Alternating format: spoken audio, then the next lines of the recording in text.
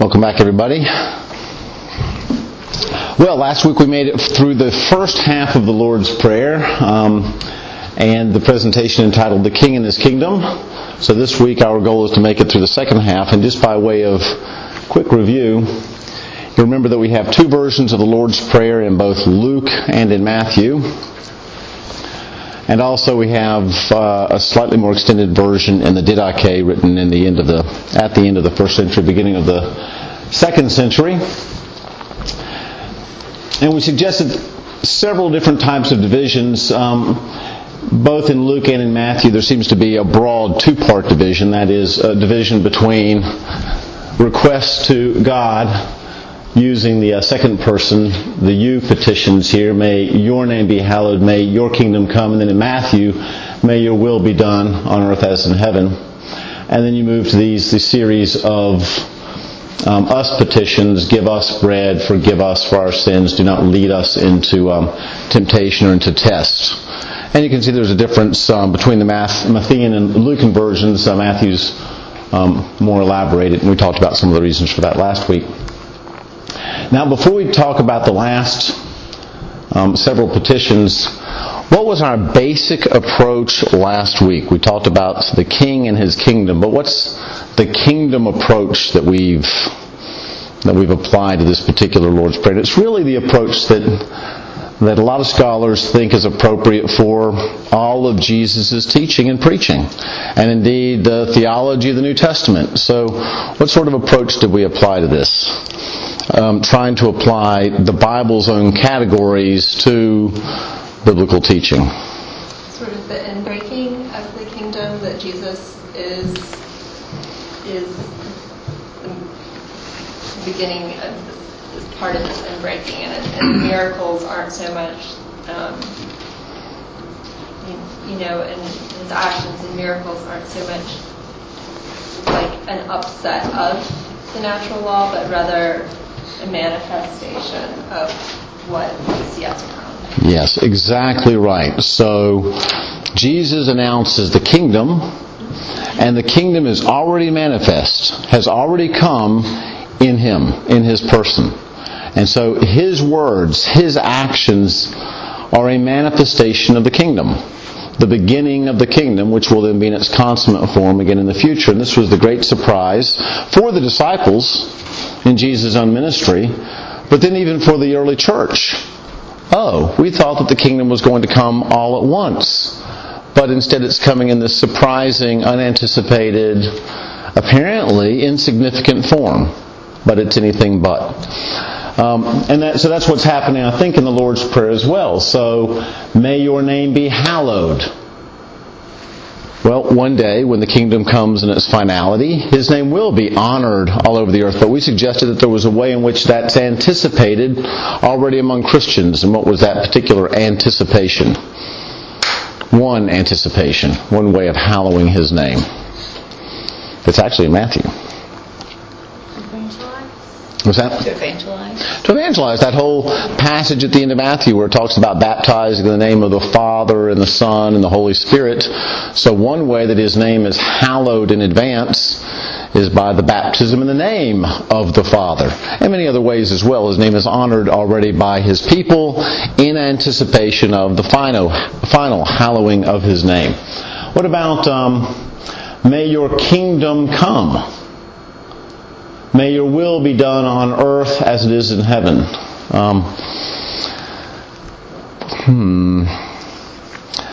What's the relationship, in this case, what's the relationship between kingdom and going back to that address at the very beginning, Father?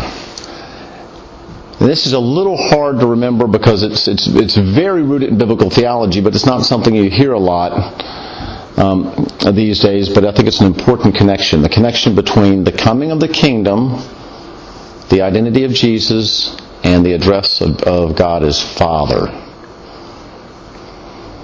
Well, the Father address is giving permission. One interpretation is that it's giving permission to the disciples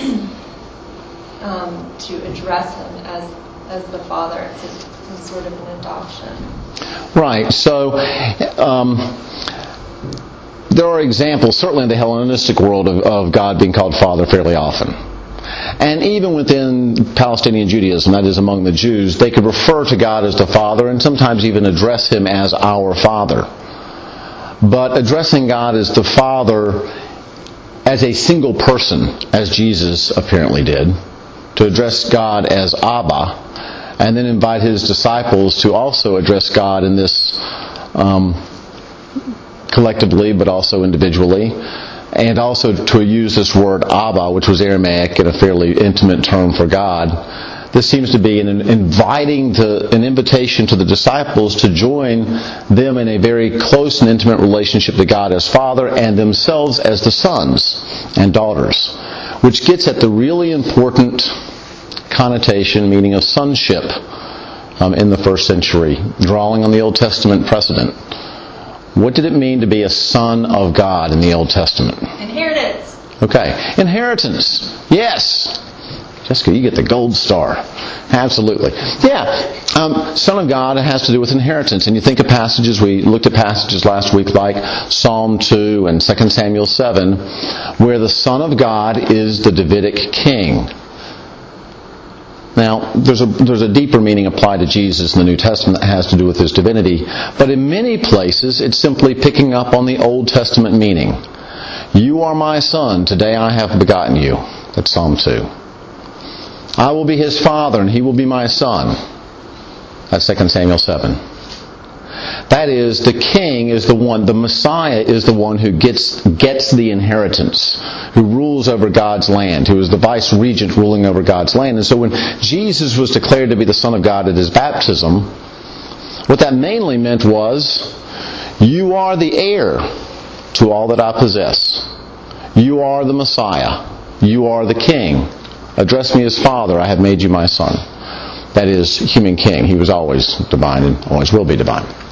So that's what we're talking about. And so then He invites His disciples not to share in His divinity. Doesn't do that. Can't do that. But He does invite them to share in His kingdom. It's the king / Son of God sharing the kingdom with the sons and daughters of God. And that's why in a place like Romans 8 it can refer to Jesus as the firstborn son, and we are His brothers. Same thing happens in Hebrews 2. So it's a common Old Testament and New Testament way of referring to things. And so when it says, may your kingdom come, after addressing God as the Father, it's recognizing Jesus as the firstborn Son of God, the one who shares His inheritance with us, and we're asking for our inheritance to come, while we already enjoy the status as sons and daughters. The status of those who are going to get the inheritance. We're already heirs, waiting for the fullness of the inheritance. Yeah, George. Does that mean that they are in the kingdom already? Yes, because the kingdom has already begun. It's already begun in Jesus. We already have the first fruits of the Spirit. So, in the Old Testament, the king was anointed with the Holy Spirit. Jesus was anointed with the Holy Spirit at His baptism, not because He was the second person of the Trinity, but because He was the human king who needed to be anointed as the king.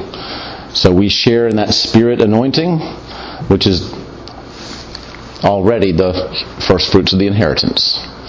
That inheritance is already coming to us. The kingdom is already coming to us in the person of the Spirit. So yes, may your kingdom come, already anticipated in the presence of the Spirit in our lives, and in the reigning of the Lord Jesus now, especially in His resurrection. And then may your will be done on earth as it is in heaven.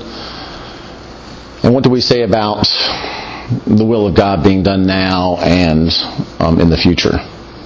How do we anticipate the consummate kingdom of God even now?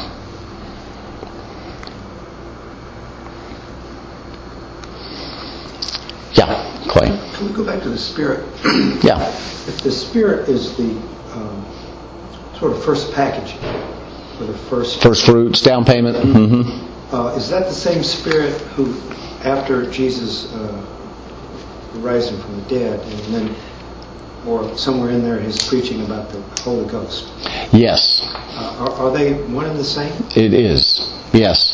So they mean that the Holy Spirit preceded Jesus' divinity. Oh, no. What I mean is that when Jesus was declared to be the Son of God at his baptism, thank you, great clarifying question. When Jesus was declared to be the Son of God at his baptism, that's picking up on the Old Testament usage of that language where it refers to human kingship. Now, there are other places, like John 1, where it says, in the beginning was the Word, and the Word was with God, and the Word was God. And other places, like in the beginning of Hebrews, where it speaks of Jesus as the Son of God in this deeper divine sense. So the trick is to recognize the passages where it's using Son of God with reference to his divinity.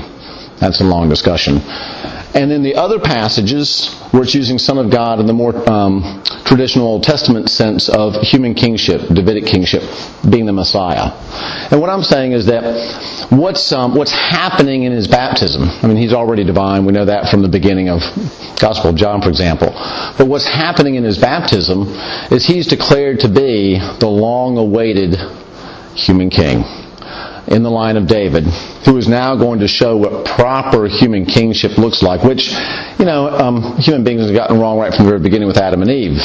God appointed them to be his vice-regents, to be his kings and representatives. They messed up right at the very beginning. Now, finally, you've got the new Adam, you have the new Israel, you have the new David, showing what it looks like to be the proper human king. And so, in Orthodox Christian theology, Jesus is understood to be fully human and fully divine. And in the baptism, it's the human nature and the fully human part that's in view, although it's not denying the other aspect. And so I used to wonder to myself, so if Jesus is the second person of the Trinity, why did he need to be augmented by the third person of the Trinity at the baptism? It seemed a little strange to me that he somehow needed to be empowered by the third person of the Trinity. But if you recognize that what's happening in the baptism is that his human nature, Jesus as a human being, is showing by this filling of the Holy Spirit, this anointing with the Holy Spirit, what human kingship looks like, so that his human nature is being now imbued with the Holy Spirit in the way that the human nature was always meant to be. Then suddenly it comes into focus. What's going on here? Anyway, great question. Bill, why is it most of the translations I'm looking at right now say your kingdom come? Why do you put may your kingdom come? Is that in the Greek or something, or what? Yeah, the Greek is a third person in imperative, so it can be translated, let your kingdom come, may your kingdom come, something of that nature. We usually shorten that and just say your kingdom come. But what we mean is, may your kingdom come, may your name be hallowed, may your will be done. We leave out the may or the let, but those are also acceptable translations. So they're third person passive imperatives. Yeah. Same area of question. Does the Greek have a meaning of God has choice as to whether his kingdom will come? Or is it the typical translation that this is future tense? May come. May not come. It's iffy. So is the stress on iffiness or is the stress on choice? Well, I think the stress is on people imploring God in prayer. We know you're going to do this. You've promised to do it. Please let it happen fast. Please. And the amazing thing about prayer is that God chooses to use the prayers of his people to accomplish his purposes, so that in the understanding of prayer that I would accept, we're not trying to change a fickle God's mind. He's actually invited us to share in the outworking of his purposes. He chooses to work through human beings rather than around them. And one of the ways in which he chooses to work through human beings is through the prayers which he invites them to. So we're invited to utter prayers, themselves stirred up in our hearts by the Holy Spirit, so that we're involved perhaps even in this inter-Trinitarian conversation as God works out his purposes. So we're actually asking God to do that which he has promised to do, and asking him for strength to be people who anticipate the outworking of that promise, even in the present. But when I look at the whole Lord's Prayer, it doesn't say the future was eliminated, but that's the only thing that we're saying is future. Everything else is right now. So it seemed to me that the prayer is, may your kingdom be here now. not necessarily just the future. Oh, it's both. It's a both and. Okay, but your emphasis seems to be the future. That's what's confusing me. Well, it's the whole trick of what's been called in scholarly circles and non-scholarly circles, the already and the not yet. In other words, we know that the kingdom is coming in its final form at the second advent, at the coming of Christ. And that's always on the horizon of the early Christians. And longing for that to come. You think of the word Maranatha. It's an old Aramaic word. On the lips of the early Christians. Lord, come. Lord, come. And I think that's very much in this prayer as well. And yet, that the kingdom has already arrived. Yeah, that's what the emphasis of the whole prayer is, that it's here, basically. Well, what I would say is that it's actually both. May your kingdom come in its fullness, but it's anticipated now. May your will be done on earth as it is in heaven. It's already being done in heaven. May it come to earth. So even that, for example, would be future-oriented. It's not presently being done on earth fully. I just want to make sure we're not missing the present. Well, what you'll see as I go through the next three petitions is that we're going to do the both and all the way through. There's a present fulfillment and a future fulfillment. And in each case, the present fulfillment is anticipating the future fulfillment. And that's, why do we say that, though? I mean, when it's talking about give us this day our daily bread, why are we talking about the future then? Thank you for that segue. There we go. All right. There. Okay. Let's talk about it. Let's talk about it. Because it's the question that comes up. Let me alert you to the big interpretive issue in this particular petition. Give us this day our daily bread. There's a Greek word there, epiousion, which no one really knows the meaning of. Now, ordinarily, we do. Scholars don't know? Well, nobody.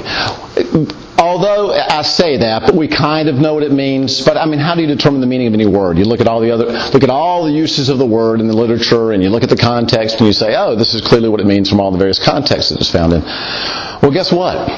This is the one and only place this Greek word is found. It is not found anywhere else. It is only found in the Lord's Prayer.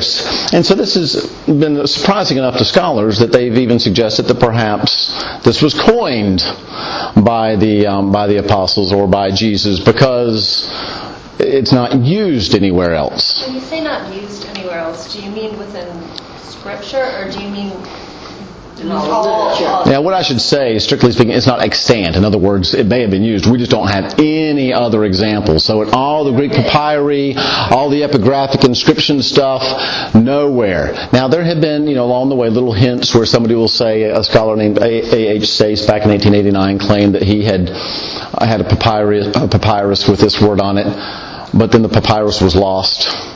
And some people claim that it's been found recently, but I haven't verified that. In any case, he was terrible at, very unreliable, let's put it that way, at his deciphering Greek words, so the guy can't be trusted. And in fact, the recent reports of its rediscovery say actually he did not decipher it correctly. So all that to say that as far as we know, this is the one usage of the term. And it has several possible meanings which get at the very question that George was asking about. Are we talking about something in the future or something in the present? So anyway, epiousion is the one that's in question. The other Greek there is day by day or today. I may or may not talk about that. Let me talk about epiousion, which is translated in English generally by daily. So, according to Holden, the familiar English daily, give us our daily bread, renders the Latin quotidianus, which established itself for lack of any better idea of how to render the Greek word and from a misunderstanding of its etymology. They're like, okay, I've never seen this word before. The early Greek fathers said this, so, not sure what it means. Let's just say daily. The fact is that apart from its occurrence in the Lord's Prayer, epiousios has not yet been attested in literary or epigraphic sources. This absence of parallels helps to create uncertainty about the meaning, as does its obscurity of etymology. By etymology, I mean where it came from. It's not usually a good idea to even rely on etymology of a word. Okay,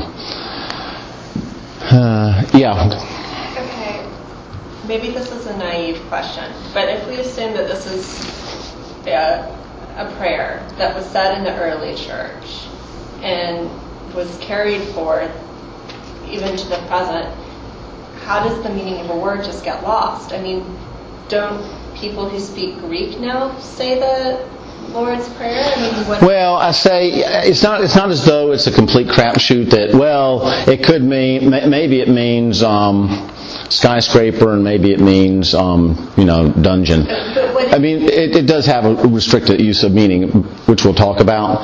But actually, remember that Jesus said the Lord's Prayer, in all likelihood, in Aramaic. So this is a translation of an Aramaic word. And so simply saying that, the gospel writers, when they translated it, or whoever translated it along the way, the early Greek-speaking church, they used a word that we simply don't have an example of from any other literature. That may just be an accident of history. We just don't have it. It doesn't show up in any of our sources. How did it get forgotten? That's more my question, is how did it get forgotten if we assume that a Greek-speaking church has been... Yeah, I don't know. And again, it may have been coined. I mean, sometimes... And you'll see how this works. Because people have tried to derive it, and sometimes we make up our own words, and maybe they did too. I mean, think of strategery, for example. I mean, Okay, the word may arise from a compounding of the preposition epi with the verb to be, of which cognate examples are well established, or else from compounding the verb to come, confusingly also ami, but differently accented and inflected. Now, just pause and think about this for a minute. Ami in Greek, depending on the accent, can mean to be or to come. Now, already we can see that this gets at what George was getting at. Are we talking about the coming day? So is it pushing toward the future maybe? Are we talking about the day that is, or the bread that is? Are we talking about the coming bread, or the bread that is at the present? So already we can see that even in our translation, there may be different possibilities. Is it focusing on the present? Is it focusing on the future? And indeed, that's where part of the controversy lies. If you assume that this word, epiousion, comes ultimately from the Greek verb to be, then it might be bread for our being. That is our being. That is for our subsistence so we can continue to live. Or it might be bread for the being day. That is bread for the present day, the day that is. Point is that either way it's sort of focused on the present. If you assume that verb, it's actually not a verb, it's actually a kind of adjective. But anyway, if you assume that it comes from to come, well, it might be bread coming in the future, bread coming for this day, possibly bread coming from the Father, or the bread of the coming kingdom. But you can see that depending on which way you go with the underlying Greek, it might be a focus on the present, and it might be a focus on the future. That's why you can see here, well, no, you can't see it because I've got it covered up. But this translation, the translation that I'm going from this particular scholar actually says, our bread for the morrow, give us today. Our bread for tomorrow, give us today. That's based on the assumption that epiousion has to do with the coming bread, pushing toward the future. Others will say, well, we say it all the time, our daily bread, and we probably mean the bread for today. To simplify the question, is this request in the Lord's Prayer a non-eschatological request for one's daily food? Now let's stop for a moment. Again, reminder, eschatological, what does that mean? End times. End times. I mean, from a Christian biblical standpoint, we've been in the end times since Jesus died on the cross and rose from the dead. Because His death and resurrection were end time events. The judgment of God intervened in a climactic way at His death. The restoration purposes of God intervened climactically at His resurrection. And we wait for the other shoe to drop when the Lord comes again. That's what we're waiting for. We're in between those two. The first shoe has dropped. We're waiting for the other shoe to drop. That's what we're waiting for.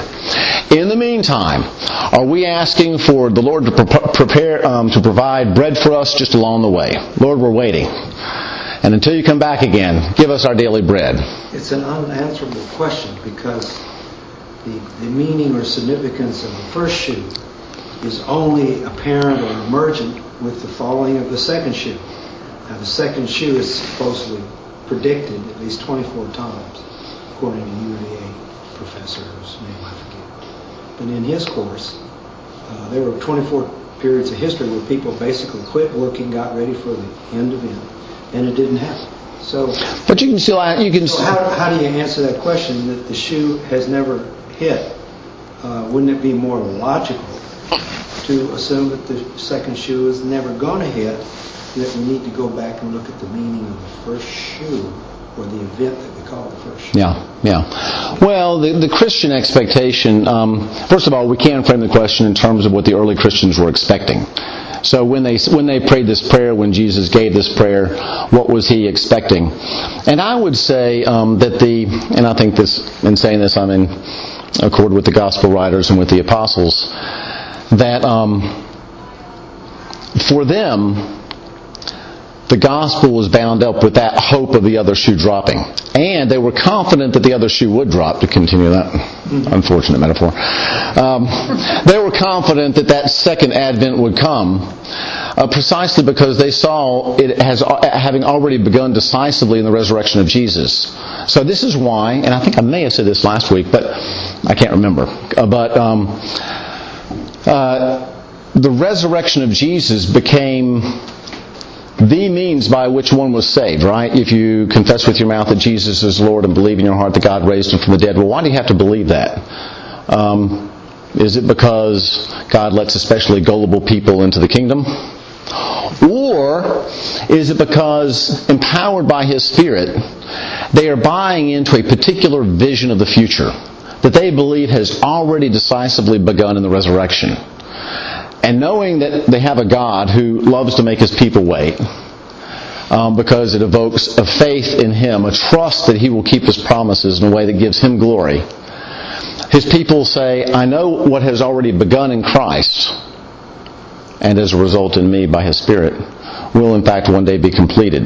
Now, granted, it's been 2,000 years and his people are still waiting, but that's pretty much in accord with the Old Testament, where God keeps his people waiting for hundreds of years in Egypt and a number of years in Babylon and so forth. So in any case, in terms of the early Christian expectation, indeed the Orthodox Christian expectation throughout history, there is this sort of horizon of expectation. The question then would be, is this petition, give us our coming bread or our daily bread, is that a reference to that expectation, or is it just provide for us in the meantime? Or is it both? It just seems to me, this reminds me of a lot of the discussions that we had in the Old and the New Testament courses, where we come to a word that can be translated as like 15 different prepositions and creates an ambiguity.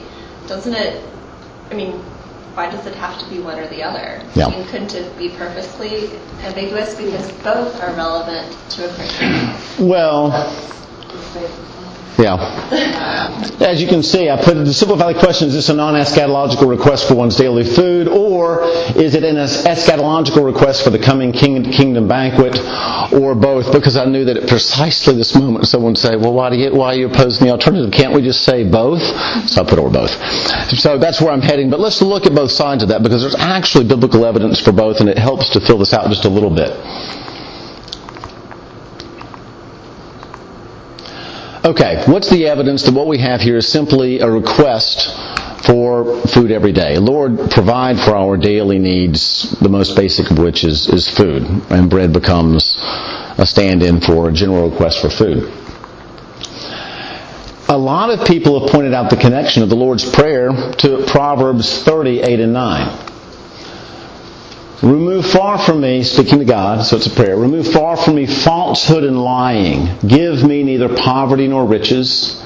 Feed me with the food that is needful for me, lest I be full and deny you and say, who is the Lord? Or lest I be poor and steal and profane the name of my God. So here's a prayer that the Lord will simply provide for daily bread. And it obviously has to do with just food. Don't let me have too much, but give me enough. Because too much is a temptation, and too little is a temptation. So don't lead me into temptation, as it were. Because if I'm led into temptation, and if I have too much or too little, then what might happen? I might not hallow the name of my God. Isn't that interesting? There's a reference to hallowing or failing to hallow the name of God. There's a request to feed me, obviously with just food day in and day out, so that I won't be led into the kind of temptation to steal or to profane the name of God. So there's some very interesting connections between Proverbs 38 and 9. And indeed you can see them. A guy named Bayargian suggests that not only the request for daily bread is in both of them, but indeed a similar desire not to be led into testing, keep deceptions and lies far from me, and a desire not to profane or indeed to hallow the name of God. So it is an interesting connection. And if Proverbs 30 is some sort of background, we're not suggesting complete dependence here, but if it's some sort of background to the Lord's Prayer, then maybe we should swing toward the side of daily provision, present, non-eschatological provision. That would be an Old Testament background that may suggest present daily bread. All right, now let's look at the other side, because there's... Would manna also fall into that category? Wonderful segue. Let's have a look. Yeah, it's actually coming. But strangely enough, it seems to be on both sides. We'll talk about that in just a moment. An eschatological request for the coming banquet. In Luke 15, and remember that Luke is one of the Gospels where the Lord's Prayer is found, Luke and Matthew. When one of those who reclined at table with him, with Jesus, heard these things, he said to him, "Blessed is everyone who will eat bread in the kingdom of heaven." So it's not uncommon in the Gospels for the notion of eating bread to have to do with the eschatological banquet. That is, when the kingdom finally comes, we'll have a banquet and we'll eat bread together. Can I make another suggestion? Yes. There is a theme all the way through the Bible regarding the five elements. And they're often, the elements have synonyms. Like right near to Proverbs 30, I think it's 18, the writer or the speaker says, there are four things too wonderful for me to understand. Basically he calls it an eagle, a boat, a snake, and a man seducing a woman. So you've got earth, air, fire, water all the way through there. So these parallelisms, these polarities. So if we accept that perhaps bread, like stone and water, are very key significant code words, then bread is suggesting the balance and the integration and the disappearance of everything into the one. You take the ingredients of bread, and they all lose their identity in becoming bread.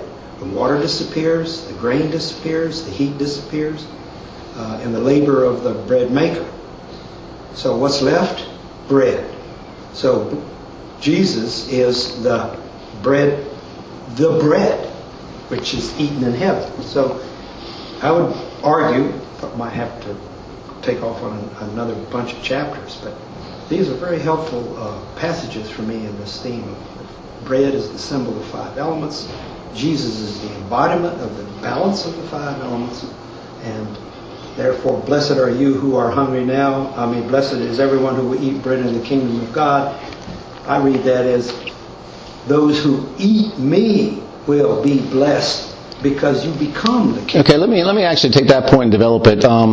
You'd have to show me some biblical passages that show the whole five elements thing, because here's what we want to do. We want to make sure that we're interpreting biblical passages and biblical categories. In fact, that's the aim of biblical theology. Mm-hmm. Your point that Jesus is the bread of life is most definitely a biblical category. So let's have a look at it. Mm-hmm. That's where we're heading.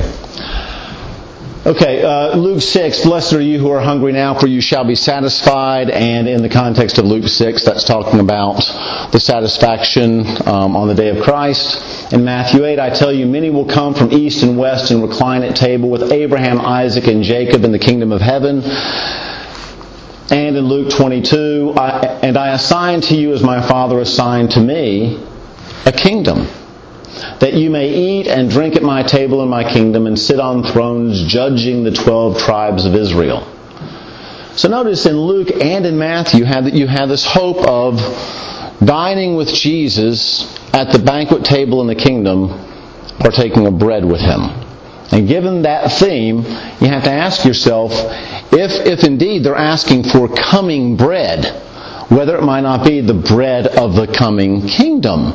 And see, that raises the question then of, well, how would that bread of the coming kingdom be something you could even ask for now? And that'll take us back through the Exodus, which Jessica talked about, and then ultimately back to Jesus, which Clay brought up. This is from Raymond Brown. The Old Testament background for this interpretation is interesting. The real parallel for "give us today our bread for tomorrow" is the description of the manna in Exodus 16:4. "I will rain bread from heaven for you, a day's portion every day." And in Psalm 78:24, "and He gave them the bread of heaven." So in both Exodus and in Psalm, there's a reference of God providing bread for His people. Now, if you were a Jew in the first century, and you're asking God to provide bread, a very natural story to come to mind would be the story of the Exodus, where God did provide bread for His people. So what's the early Christian understanding of this provision of bread by God for His people? And this was part of the passage that Clay was alluding to, John 6. "Jesus then said to them, 'Truly, truly, I say to you, it was not Moses who gave you the bread from heaven, but my Father gives you the true bread from heaven.'" And in context, interestingly, that's Jesus. Raymond Brown goes on to say, as the discourse that follows shows, that is in John 6, Jesus is the bread in a twofold sense, as the incarnate teaching, that is, Word of the Father, and as the Eucharist, the Lord's Supper. In the latter sense, the Eucharistic sense, He promises that whoever eats of His flesh will be raised up on the last day. Thus, John joins with Paul in seeing the Eucharistic bread as an eschatological pledge. Now let me put that in normal language. What he's suggesting is that maybe this asking for bread was asking for the kind of bread that you partake of in the bread and the cup. And that and remember, early Christians, they didn't do it quite the way we do it. It's not like they had, the wafer or something like that. They actually got together for a meal. And as they were having their meal together, there would be a moment where this became an imitation of what Jesus did with His disciples in a way that anticipated the coming kingdom. Right? So you do this until the Lord comes. It's a remembrance of the coming kingdom. It's an anticipation of the coming banquet. So as you eat the bread today, you're remembering the coming of the kingdom. And in fact, Raymond Brown, these passages are taken from an article where he argues that the entire Lord's Prayer is eschatological. It's talking not about what's going on today. It's fundamentally talking about a hope for the coming of God's kingdom, including the asking for bread, because it's a reference to the Eucharistic bread. Now, let me say something about that just in terms of church history. Whether this seems convincing to you or not, it is interesting that this is a very prominent interpretation in the first couple centuries of the church. I've talked about the Didache, which is the earliest other reference to the Lord's Prayer. It's a Christian document from the late 1st century, early 2nd century. You have the recitation of the Lord's Prayer. Do you know where it's found? In the Didache? Didache is Greek for teaching. It is found after the instructions for baptism and before the instructions for the Eucharist. It's between them, suggesting that the early Christians, when they got baptized, and we know this from other places, they would be given the Lord's Prayer now as their possession. They couldn't have it before, but now you can learn the Lord's Prayer. Now you're allowed to call God Abba, Father. And then you would use that prayer as you were taking the Eucharist. And you would say the petition about the bread with reference to the Eucharistic bread, looking forward to the coming of the kingdom. So it's something that's maybe rooted in the Gospels themselves with Matthew and Luke, and was very popular in the early church. In fact, so much so that epiousios, this word that we aren't exactly sure whether it means coming or present, was translated by Origen, an early father of the church, as supersubstantial.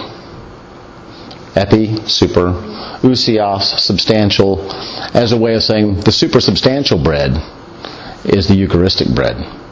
So there's a long Christian tradition of referring this petition of the bread for the Eucharistic bread that anticipates the coming of the kingdom banquet. But yeah, George. It also is present tense, though. Well, you have the Eucharistic... Whether it's partaking, as the Lutherans say, of the body, yep. or whether it's this Holy Spirit, it's present tense. Yes. I mean, it may have a future, but it's present tense. Like the next verse, these are simple disciples he's talking to, and they're understanding this at this point, at least, in the present tense. Oh, I think so. And yet, in every case, it's a present tense that anticipates the future. As you baptize... I know, but I mean, you're emphasizing the future tense, and it seems to me you're minimizing that present tense. Well, I don't think so. I mean, Eucharistic bread is what you do in the present. But it's like this. It's like, if I see a sign, and I look at the sign, that sign is there in front of me in the present. But the sign is pointing to something else that's distant, perhaps. 100 miles to Philadelphia or something like that. All I'm emphasizing is that we read the signs, so that the reference to bread here is clearly bread in the present, but it may be bread in the present that is pointing beyond itself to the future. Yeah, exactly. So it is a both and that's what I've said from the beginning, is that you've got the already and the not yet. That it's the kingdom, as Jessica said at the beginning, it's the kingdom that is intruding in the present. How is it intruding in the present? How do we have the presence of the future kingdom right now?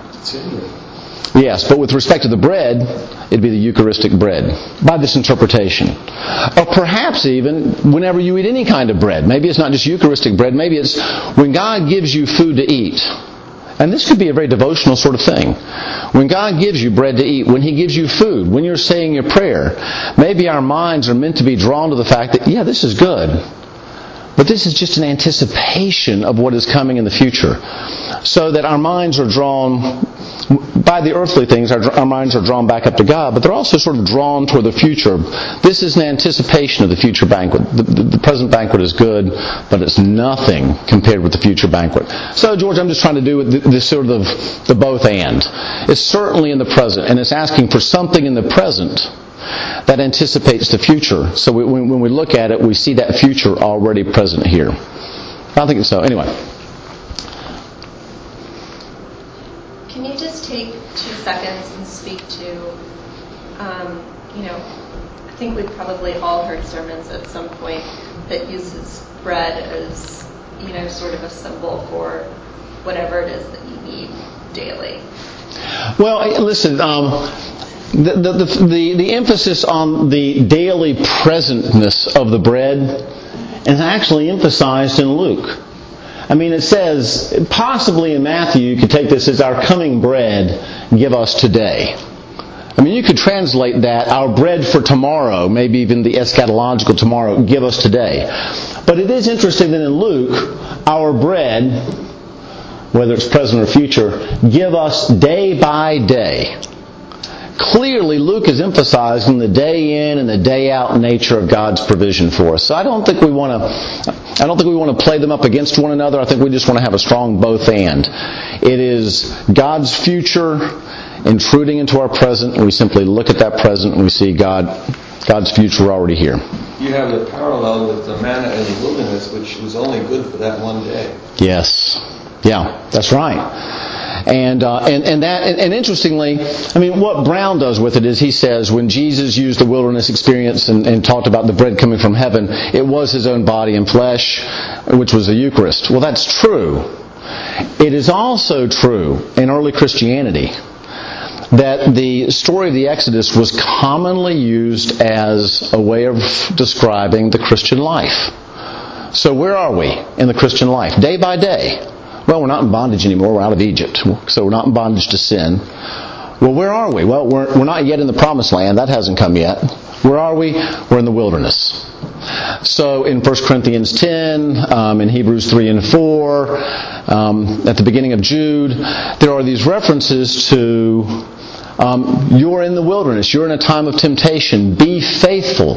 God provides for us. And interestingly, even Paul in 1 Corinthians 10 does refer to the giving of the manna as the Eucharist.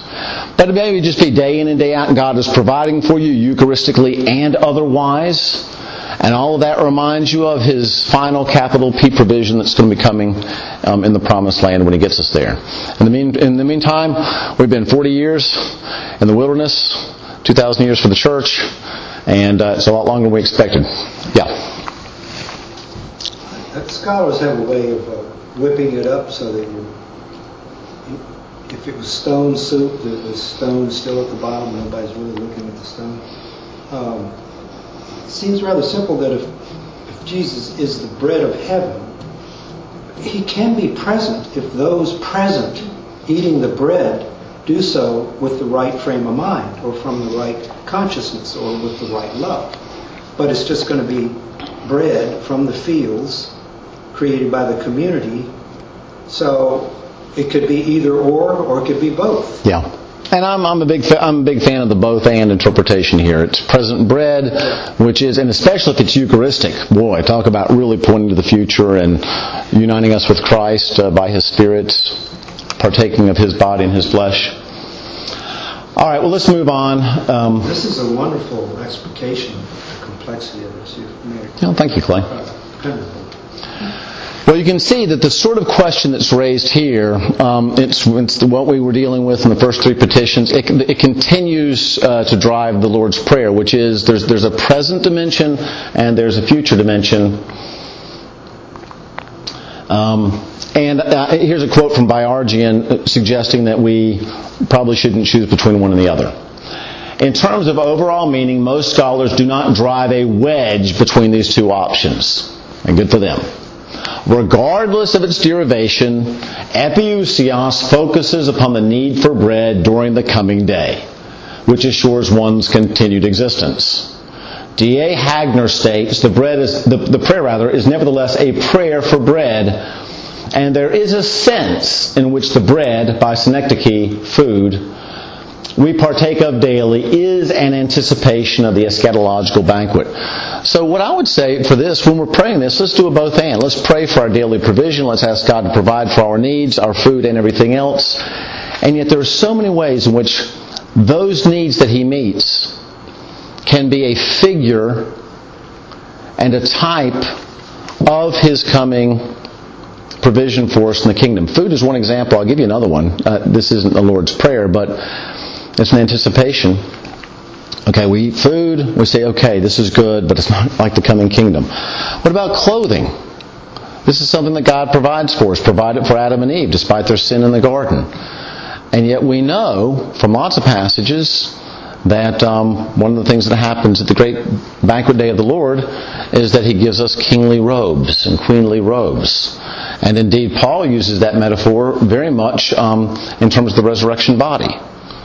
So that when we put on our clothing, that can be a kind of anticipation, looking forward to glorified bodies and being covered with being imbued indeed with the glory of the Lord. So all of these things that God provides for us in the present, I think we can extend this. The things that God provides for us in the present can be windows into His future, into our future hope, if we have the eyes to see. And I think that's what the Lord's Prayer is calling for: is provide for us now, but help us to see this also as an anticipation of the future. That's I think that's what we're getting at here. Okay, let's look at the next petition. And forgive us our sins as we also have forgiven our debtors. Now this could be a little controversial. Does it suggest that the forgiveness God grants us is somehow dependent on our forgiving other people? That's the crux here. We've looked at a few of the cruces up in the other one, but this is the crux here. Does this mean that God's forgiveness of us is dependent on our forgiving others? And here I just have to quote some N.T. Wright. He's so good on this. So this is N.T. Wright from his book on the Lord's Prayer, and you're going to see once again it's the whole notion of the present, and in particular our present action, anticipating what God has done and will do. Jesus thinks He's the kingdom bringer. Jesus isn't just a teacher in the Gospels. He is making an announcement about something that is happening. And he is doing and saying things which explain that announcement and demonstrate it's true. My child, your sins are forgiven. And he heals the man's paralysis. Jesus sits down to eat with tax collectors and sinners, acting out the open welcome that Israel's God extends.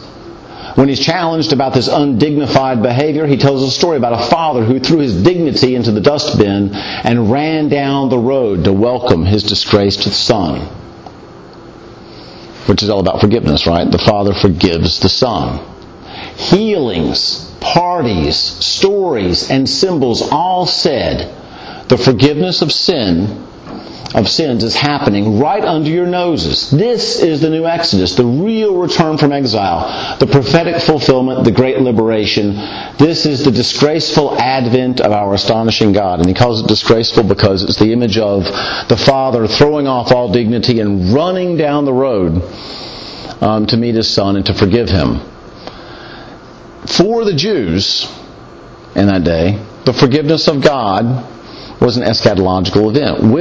When are we going to be finished with the exile? When is God's wrath going to be exhausted? Because when it's exhausted, when the wrath of God is exhausted, then the restoration will come. When God forgives us, then finally the kingdom will come. So the forgiveness of God and the coming of the kingdom belong together. And then Jesus has the temerity to come and say to people, your sins are forgiven. You can imagine how much it would have driven people crazy. He was claiming for himself the right of God to forgive sins and suggesting that somehow in his person the restoration was coming. So part of the Christian announcement of the kingdom is that the kingdom has arrived. It will arrive when Jesus comes again, but it has already arrived because God's forgiveness is available now. We don't have to wait for God's forgiveness in the future. God's forgiveness has arrived in advance of Jesus coming back on the clouds. It's a wonderful anticipation of the kingdom. So Jesus went from village to village through the lovely Galilean countryside, announcing that the kingdom had arrived, that forgiveness was happening, that God was transforming his people.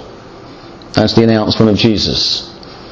Continue with right. And wherever people responded to his call, he gave them instructions as to how they should live as the new Exodus people. Notice that reference again to the Exodus. We're in the wilderness. We're coming out from bondage. We're heading toward the promised land. We are the new Exodus people of God. We're the forgiveness of sins people. They were to live in each village or town as a cell of kingdom people, a little group loyal to Jesus and his kingdom vision. In particular, they were to practice God's forgiveness among themselves. Not to do so would mean they hadn't grasped what was going on. As soon as someone in one of these Jesus cells refused to forgive a fellow member, he or she was saying, in effect, I don't really believe the kingdom has arrived. I don't think the forgiveness of sins has actually occurred. See what's happening again? Once again, God's people acting as advanced tokens, as flags sort of pointing to that future. The future has not arrived in its fullness, but do you see the way in which the people of God are living anticipations of the kingdom? When they eat their bread, and especially when they partake of the Eucharistic bread, do you see an anticipation of the kingdom? Do you have the eyes to see it? When they forgive each other, do you see an example of God's forgiveness working its way out already in the present as they imitate their God? And so you can see that the Lord's Prayer is about the manifestations of that kingdom already in the present, by way of bread and now by way of forgiveness. And it's important not that we just ask for God's forgiveness, but that people can see evidence of that kingdom in our lives as well. Which leads to the next point. Is God's forgiveness dependent upon our forgiveness? Well, that's the wrong way of looking at it. So Wright says, and please note, this isn't saying that we do this in order to earn God's forgiveness. It's a further statement of our loyalty to Jesus and his kingdom. Claiming the central blessing of the kingdom only makes sense if we are living by that same central blessing ourselves. So how do people know that we're members of the kingdom? Well, they know first and foremost by our confession of Jesus as Lord. That's the sign by which we announce ourselves as people of God. Jesus is Lord. Confess with your mouth that Jesus is Lord. Believe in your heart that God raised Him from the dead. And I believe that God raised Him from the dead because I'm buying into that resurrection vision of the world, in which God doesn't just save our souls, He saves our bodies, He saves all of creation. And I'm already going to be living out the forgiveness of God because that's what the future looks like. So the Christian life is all about anticipating the coming of the kingdom in ways that show the world what that kingdom looks like in really important ways.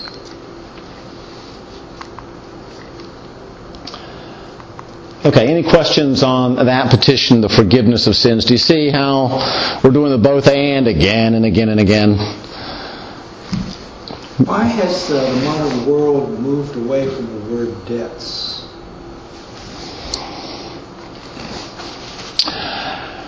Yeah, well, I don't know. Maybe they do, maybe they don't.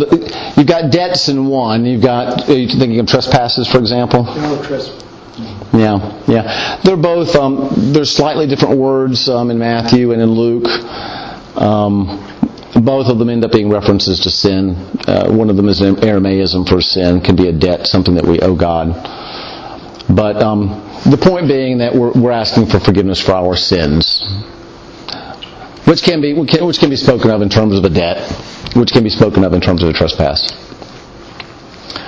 Other questions?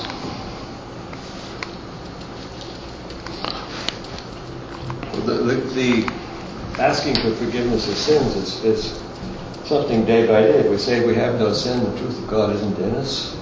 And then if we confess our sins, He's faithful and just to forgive us our sins and to cleanse us from righteousness. Yes, exactly right. So God has already forgiven us. But and that forgiveness is an anticipation of the coming kingdom, because forgiveness is a part of the coming kingdom. And then we make that manifest to the world by imitating our Lord in His forgiveness. So how can the world see that? Well, they can begin to see it by the way that we're forgiving each other. So how can the world see the love of Christ? Well, they can see it in our sacrificial love for them and for each other. How can they see the forgiveness of God? They can see it in us. And so these are manifestations of kingdom realities.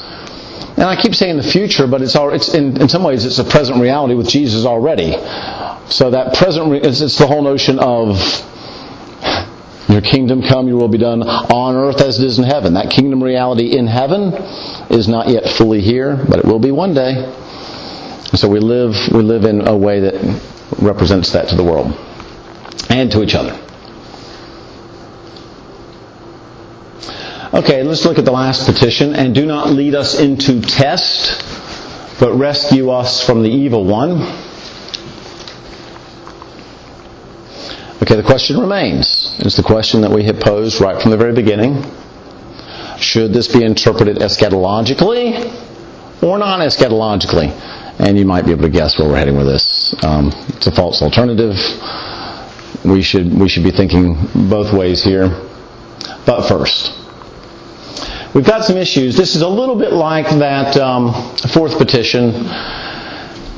How should we translate these words? In particular, the test. Usually we say, do not lead us into temptation. You'll notice the translation here says, do not lead us into test.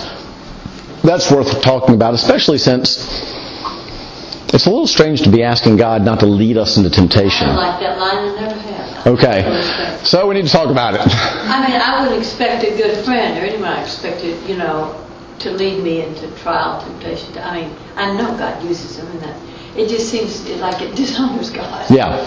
And we don't want to do that, so we need to talk about what's going on with if He does lead me to test, I need them. I'm sorry. Well, so we want to look at the biblical evidence and see what's going on here. And then you'll notice that rescue us from the evil one. Usually we say deliver us from evil. What's this business about the evil one? So I want to talk about both of those things and what's the appropriate translation and understanding of this particular petition. Let's talk about test or temptation first of all. The Greek word there is peirasmos. What does peirasmos mean? And in particular, should peirasmos be translated as temptation or test? And what's the difference between those two? Yeah. This is from an article by Doms, who makes the point that in the earliest period, and we're referring now to the Old Testament, this vocabulary of perosmos and also the verbal cognates perazo, it was used of testing in order to know the true state of the religion of the person or persons tested, and without any suggestion of hostility toward the person or persons concerned. So, for example, in Genesis 22, it says, after these things, God tested Abraham and said to him, Abraham. Now, in the Greek translation of the Old Testament, the word that's used there is the word that's related to perosmos, to perazo. So, God tested Abraham. Now, was he trying to get Abraham to do the wrong thing? Well, no. He was, by the end of the chapter, he says, now I know that you honor me. Now I know that you love me. Now I know that you will obey me. It's a positive sort of test. So clearly, at least in this example, perosmos can be used in the terms of testing something like you would metal to see if it's actually pure and good. But God's omniscient. He already knew. I just never bought that. I mean, God doesn't need to test us to see our metal. He can see right through you and me. Oh, yes, that's true. Don't you think the whole purpose of the test is so that we will know whether we're phony or not? Or oh, yeah. Just to understand ourselves, not just our words. Yeah. I mean, ultimately, go ahead, Kelly. Well, but then if it's a good thing and it's good for us and God uses it, then why are we asking not to have that happen? Exactly. Yeah.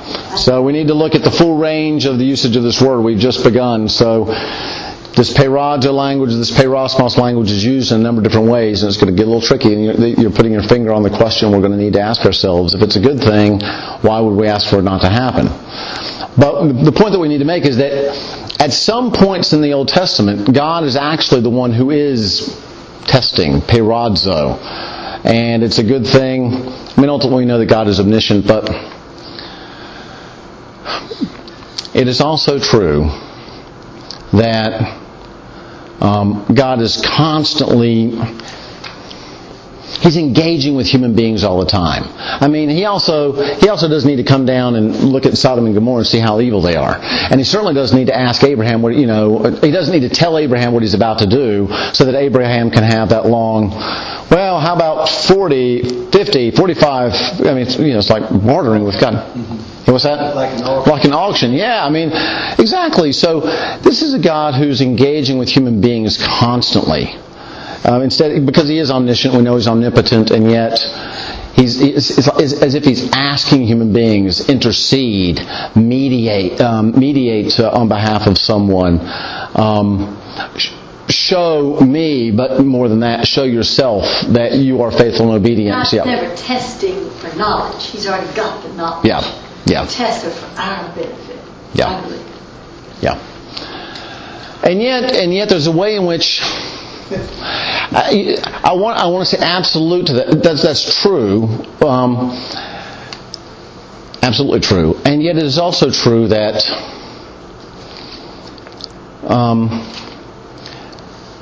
just to honor the aspect of things working themselves out in time and space, that God can know hypothetically that Abraham would be faithful if he did this. But He actually allows it to happen in time and space. He doesn't say, Isaac is suddenly... well, no, that Abraham would actually sacrifice his son, that Abraham would be willing to sacrifice his son and obey God. God, of course, in all of eternity outside of time and space could say, well, I don't need to do this because Abraham's going to be faithful. And yet we have a God who doesn't content Himself with remaining there. It's like it becomes real in a sense by the actual happening of it. So when Abraham actually obeys, not God just knew he would obey, but when he actually has the opportunity and obeys, there's a sense of knowing that's even deeper because it's actually happened now. It's like, son, I knew that you would obey me, but now in this really difficult situation that you've done it, I really know it. There's a sense of it's actually happened now. I guess I just want to give weight to the fact that it moves from hypothetical knowledge to actual knowledge for God. Because it's actually happened.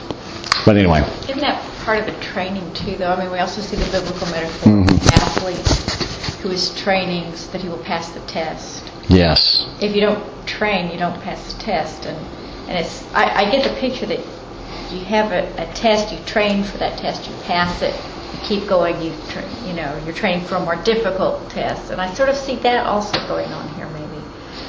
Yes, God knows we'll pass it, but we won't have passed it if we haven't trained for it. Yeah. Faithful with the small things leads to being faithful with the large things. Yeah, that idea. Well, and that will be actually the next, when we talk about the next use of peirazo in testing, it will actually be the notion of discipline, God disciplining and training us in that way. So it has that meaning. But even remaining at this meaning for the moment, I guess what I'm saying is that there's a kind of knowledge that we have or that God has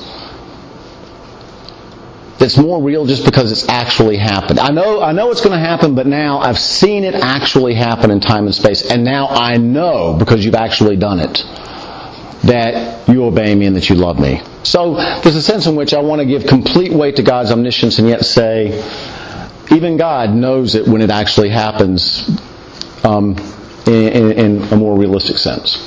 Oh well. I'll leave it at that. You do that. I'll be content that God tested Abraham so that we would have record to see the depth of faith in the man and that, I don't know. Yeah. I can't buy the other. That's okay. Okay, fair enough. Exodus 16:4, the Lord said to Moses, Behold, I'm about to rain bread from heaven for you, and the people shall go out and gather a day's portion every day, that I may test them. Perosmos, whether they will walk in my law or not. Now, that's interesting, because once again, we're right back to the Exodus, recalling that we are the new Exodus people of God. God provides bread for us, but we have to trust Him for that daily provision of bread. And it is a kind of test. And it seems to be in a very similar sense to Genesis 22. I'll tell you, this Lord's Prayer seems very much to be rooted in a new Exodus understanding of the people of God. That storyline is very powerful, because think about those people. They're out of bondage, they're in the wilderness, and what are they on their way to? A kingdom. The promised land, ultimately after the period of the Judges, is the hope of a kingdom with a king. That is the storyline of the people of God. You see it in the Old Testament: bondage, wilderness, land and kingdom. And so this is where the people of God find themselves now, in the wilderness, being tested, trusting God for daily provision of bread, on their way to the kingdom. And that seems to be what's being evoked here in the Lord's Prayer in a number of ways. Living in the modern ages, I cannot separate the kingdom from the notion of land. Oh, and well, you shouldn't. The kingdom of the Israeli people, yes, the land of the Palestinians or some other group. So for them to be faithful to God's law means they're being faithful to group assassination of another group. We're living in the time when this is all coming home to roost, with the Israelis and the Palestinians still fighting over the same land.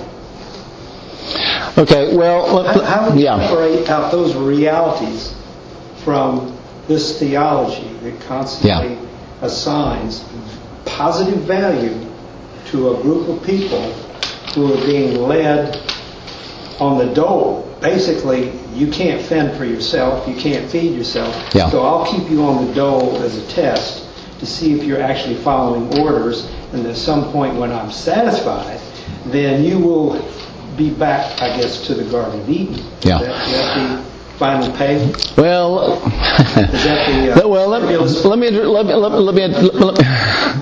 me address it this way. I can't get into the notion of holy war now. Clay, you have got to come to my Old Testament class, because we have a 3-hour lecture on holy war alone.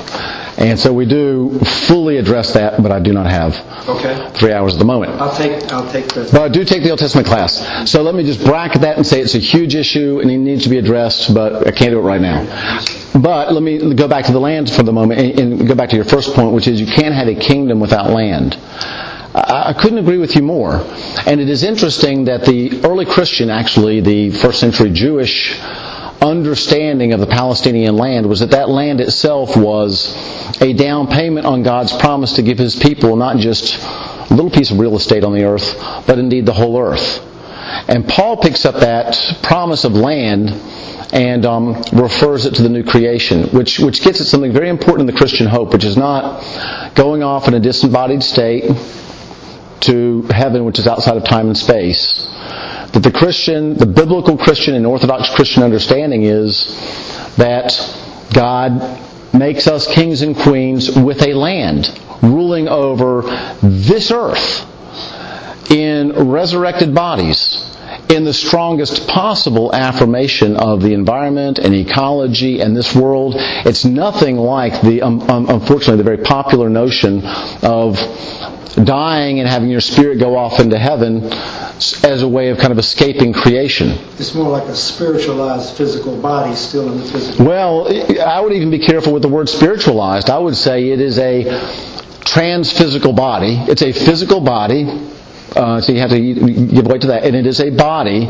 It is glorified. And what exactly that means is interesting. But it's a body in a new creation. And so the biblical conception is so strongly oriented toward this earth and this land and these bodies, good gifts of God, which have been robbed from us in so many ways by sin and will be fully restored, so that when we talk about the promised land, I've been talking about New Exodus all this time, when we talk about the promised land, we really mean the promised land. And we don't mean Palestine at this point. We mean God renewing the whole world and giving us resurrection bodies. That is our Christian hope. Now, your point about the Holy War, that needs to be addressed. I can't do it now. But I do want to underline that notion of a kingdom involves land.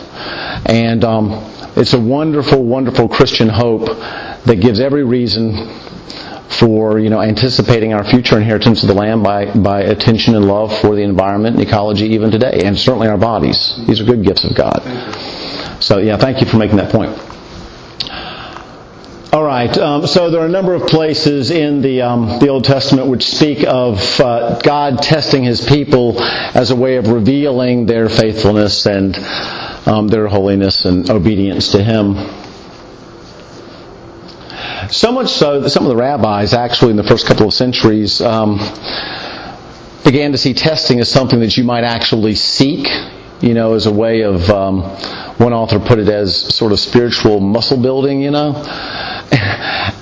This is good. You should be tested, and that'll make you stronger in the end. And then other rabbis said, well, no. You don't want that kind of testing, because when David prayed in Psalm 26:2, you see Psalm 26:2, there's another example. He prayed, Lord, test me. And the rabbis would say, unfortunately for David, he did test David in the form of Bathsheba. Yeah. And so no, you don't just go say, oh Lord, test me and reveal my strength. This may already be a recognition of why you say don't lead me into testing, because there's the possibility of obedience and faithfulness being manifested, but there's always that other possibility, and you don't do that triumphalistically or lightly or blithely. Oh Lord, lead me into that testing. So there were rabbis who said it was a good thing, and other rabbis said, no. The example of David is a fair warning in that respect. You don't ask God to test you; He might just do it.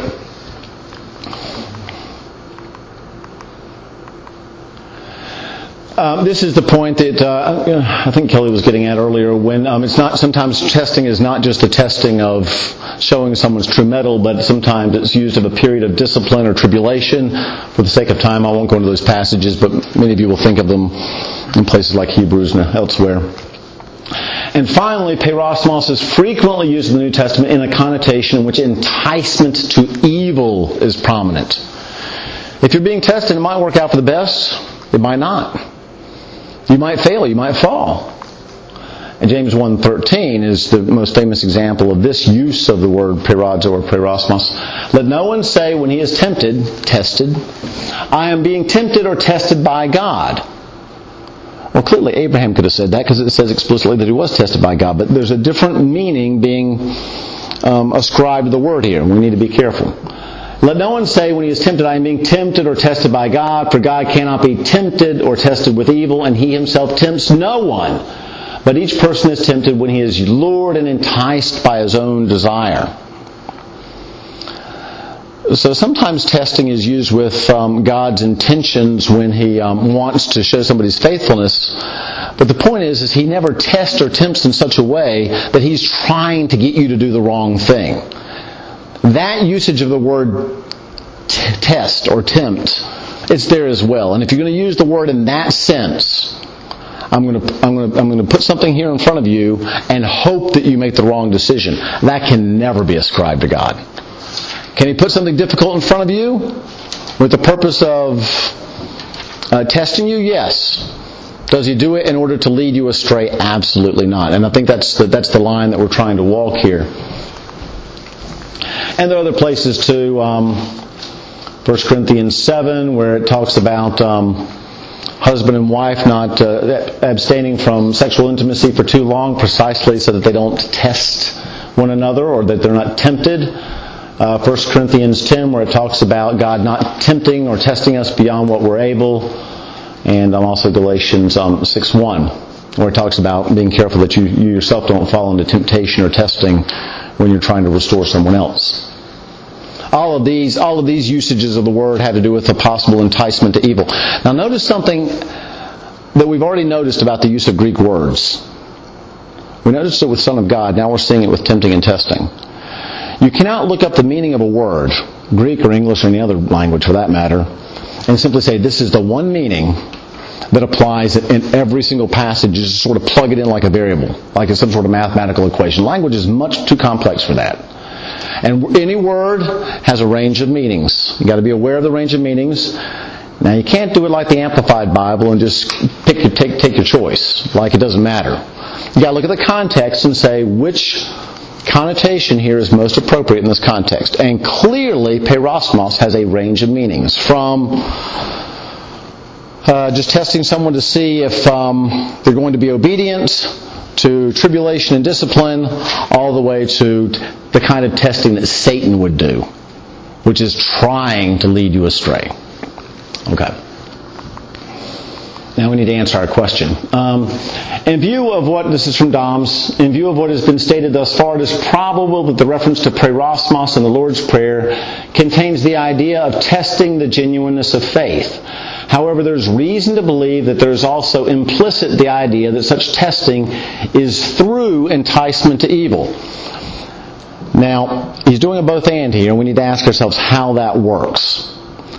Because ultimately, this is the only way I think you can understand why the Lord's Prayer says, do not lead us into a testing or temptation. So, a more complex view, one in which both God and Satan are involved, is set forth in Luke 22, 31 to 32.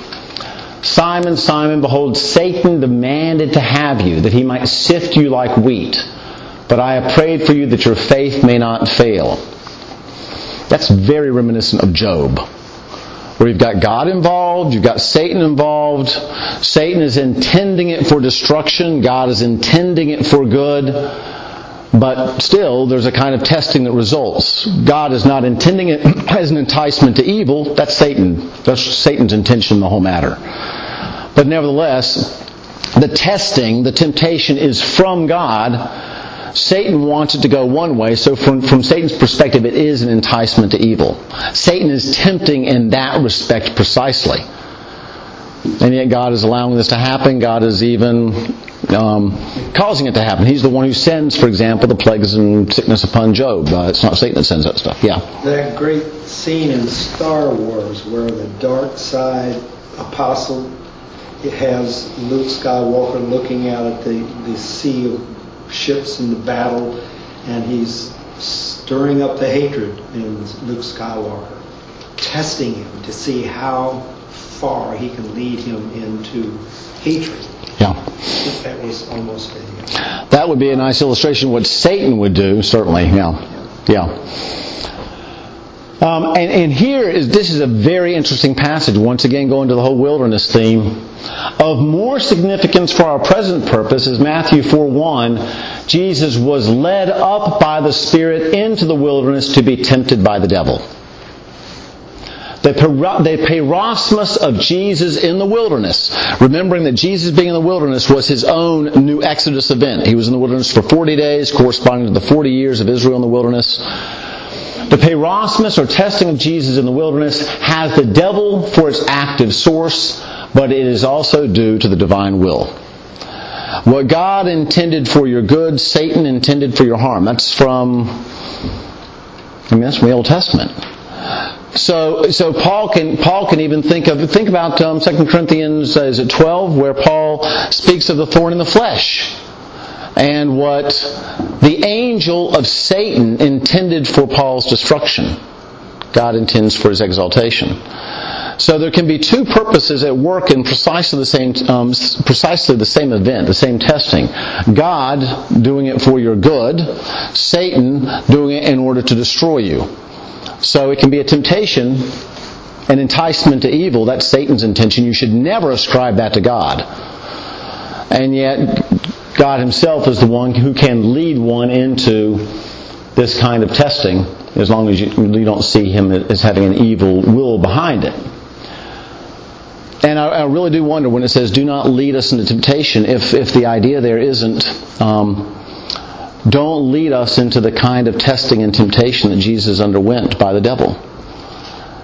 Maybe it's founded on a certain amount of humility, which is Adam and Eve didn't make it through that kind of temptation in their own wilderness or garden.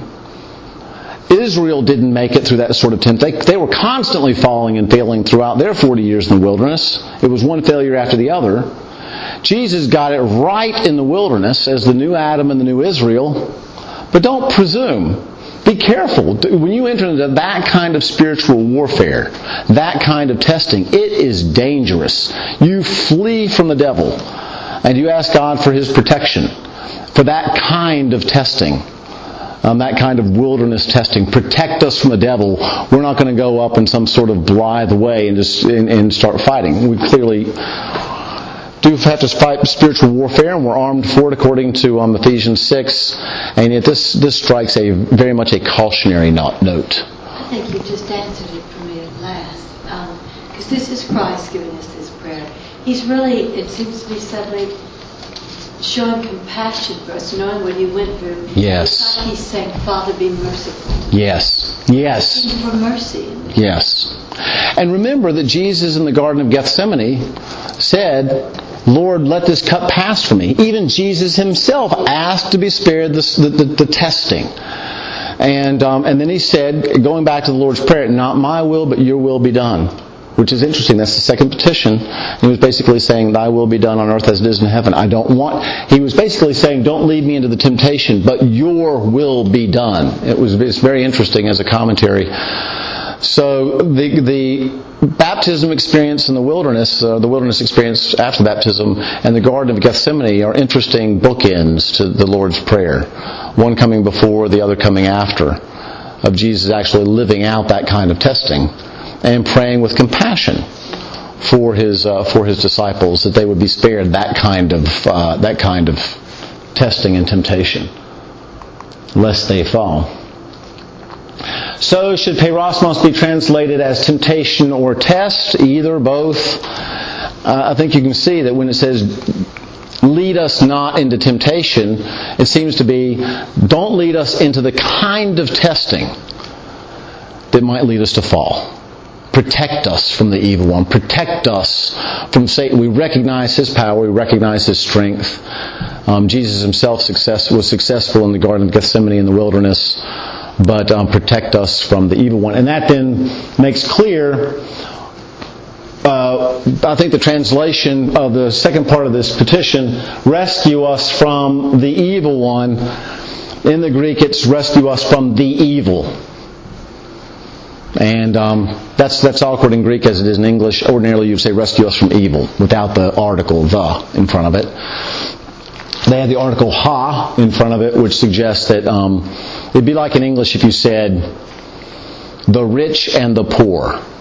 If you say the rich, you mean the rich people or the rich one. If you say the poor, you mean the poor one, the poor man, the poor woman. If you just say poor,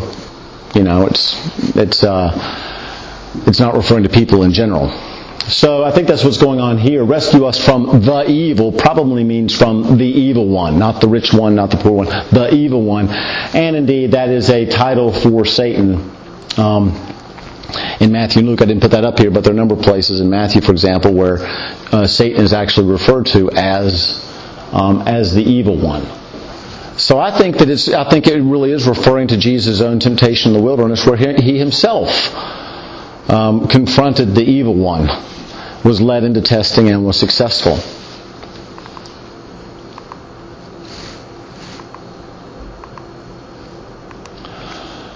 So let's conclude with a few quotes from Wright. He's a good person to end on. To say, "Lead us not into temptation," does not, of course, mean that God himself causes people to be tempted. And let's remember our whole discussion here. If by tempted you mean to entice to evil, that's true. James says that very clearly. And yet God himself is the source of testing. It has rather three levels of meaning. First, it means let us escape the great tribulation, the great testing that is coming on all the world. And that may go back to the whole New Exodus thing as well, that there's this sense of great testing that comes before you're allowed to get into the promised land. Next, it means do not let us be led into temptation that we will be unable to bear. I suggested that. And finally, it means enable us to pass safely through the testing of our faith. Notice that we've got what Wright is essentially doing, especially in these second two things. He's actually playing on the several meanings of peirazo. Peirazo has to do with temptation. Peirazo has to do with just positive testing. And Wright is essentially saying, both of those dimensions are there. Enable us to pass safely through the positive testing. Don't lead us into the kind of temptation that we will fall or fail at. And there was, of course, the great notion of that tribulation at the end of time before the coming of Christ. Help us to get through that one in particular. That's the great testing. Help us especially to get through that one when Satan is at his worst. That's like anything Jesus, isn't it, though? I mean, it doesn't say that. Why did enable us to pass safely through the test? Obviously. Well, I think what he's doing is just elaborating on the different means of peirazo. He's trying to recognize that there's a kind of testing that's from God and that's positive. Help us to get safely through that. There's a kind of testing that Satan is using as an enticement for evil.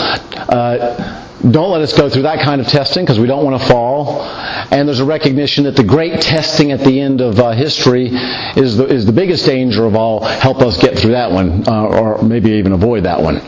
Because that's Jesus himself says that in those days even the elect would fall if it were possible. So I think what Wright is doing is he's doing the both and again, isn't he? He's saying there's this present dimension of it in several ways, but it also points to the great testing right before the end. The labor pangs before the birth at the end. To think of the image in 1 Thessalonians 4, that transition in labor, where it's at its very worst right before the joy in the morning. So Wright says, and you can't pray these prayers from a safe distance. You can only pray them when you're saying yes to God's kingdom coming to birth within you. So it's already begun in Jesus. Now it's also coming to birth within us as we anticipate its final external coming as well. As Mary was called to do, when you are saying yes to the call to follow Jesus to Gethsemane, even when you don't understand why, when you are saying yes to the vocation to go to the place of pain, to share it in the name of Jesus, and to hold that pain prayerfully in the presence of God, or of the God who wept in Gethsemane and died on Calvary, in the hope and promise that God will triumph over fear, will deliver us from evil, and will bring in His kingdom at last. Prayer that will make it through the wilderness to the promised land by the power of God's Spirit, and be protected from the evil one in the meantime. Okay, any final questions or comments on this final petition? The Lord's Prayer then becomes a prayer that the kingdom and the will of God and the name of God, which is perfectly hallowed in heaven, that heavenly reality which has begun in Christ, will one day, and soon, Lord willing, come to earth. And in the meantime, that we as the people of God will anticipate that reality as we eat our daily bread, as we partake of the Eucharistic bread, as we forgive other people, and as we are tempted and tested day by day. Let the world see, let other Christians see anticipations of that kingdom, even in us, in the present, as we wait patiently for God's future to come. Amen? Amen. All right, let me pray for us. Now, Father, we thank you for the hope that we have, and we thank you for the privilege that we have to call you Father, to call you Abba. We thank you that you have promised us a grand inheritance, the promised land, a new creation, resurrection bodies, and we thank you for the anticipations of that even in the present. So we pray that you will open our eyes and help us to see, help us to live in such a way that others can see the coming of your kingdom among us. We pray that you will do that by the power of your Spirit, and help us, Lord, to pray with greater fervor and with greater understanding when we pray the prayer that you taught us to pray. In Jesus' name, amen. Thank you all.